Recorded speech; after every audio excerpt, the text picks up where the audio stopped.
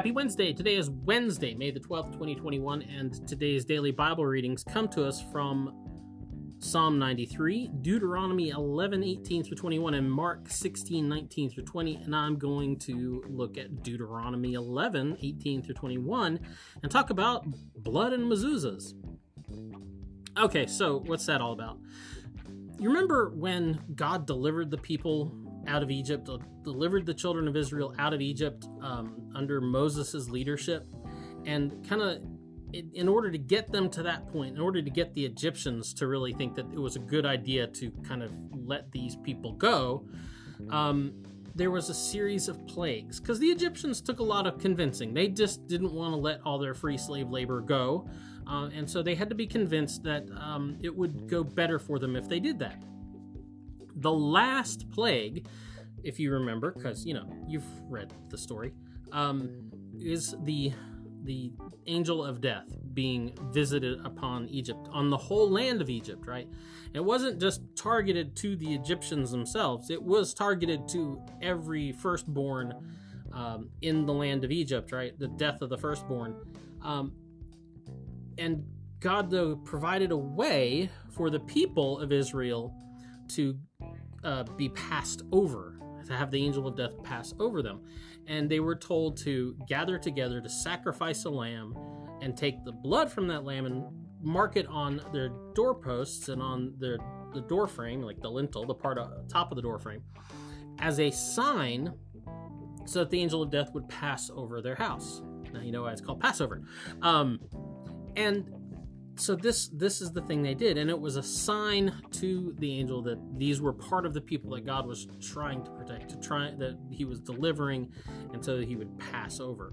Well, now as they've come to the end here, and God's showing them the land and giving them his word and preparing them, he gives them the word, and he says to them this thing, write them on the doorposts of your house and on your gates. So we have these two different signs that kind of work in two different ways. In Egypt, they had the blood on the doorposts as a sign that they were among the chosen people, but now they have the word of God, right? Not the word of God written on their doorposts, and not just there. He says, write it on your foreheads and write it on your hands. Teach these words to your children. You'll bind them as a sign on your hand and fix them as an emblem on your forehead. So the sign of the people now is the word of God itself, this incredible, important instruction from God that is going to be the thing that identifies them and sets them apart.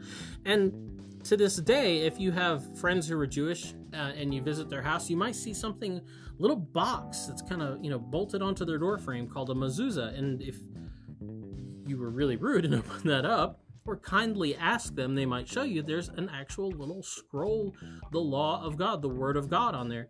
And sometimes if you see videos from like the Wailing Wall in Jerusalem, you'll see devout Jewish people and they're worshiping at the wall, and the men will have little boxes literally strapped to their heads and a leather strap around their arm with a box on it, and those are the tefillin, and they contain the word of God, taking it very literally.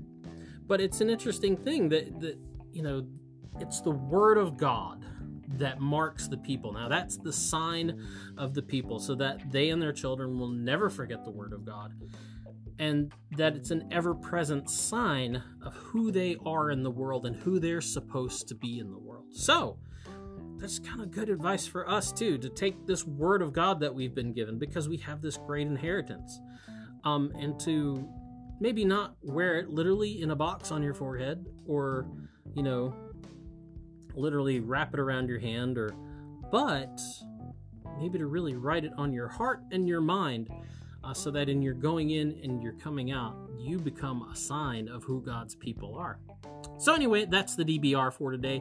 Go out, enjoy the day, and we'll be back tomorrow. Tomorrow is Ascension of Day, and so we'll be looking at that. So we'll see you later. Boop.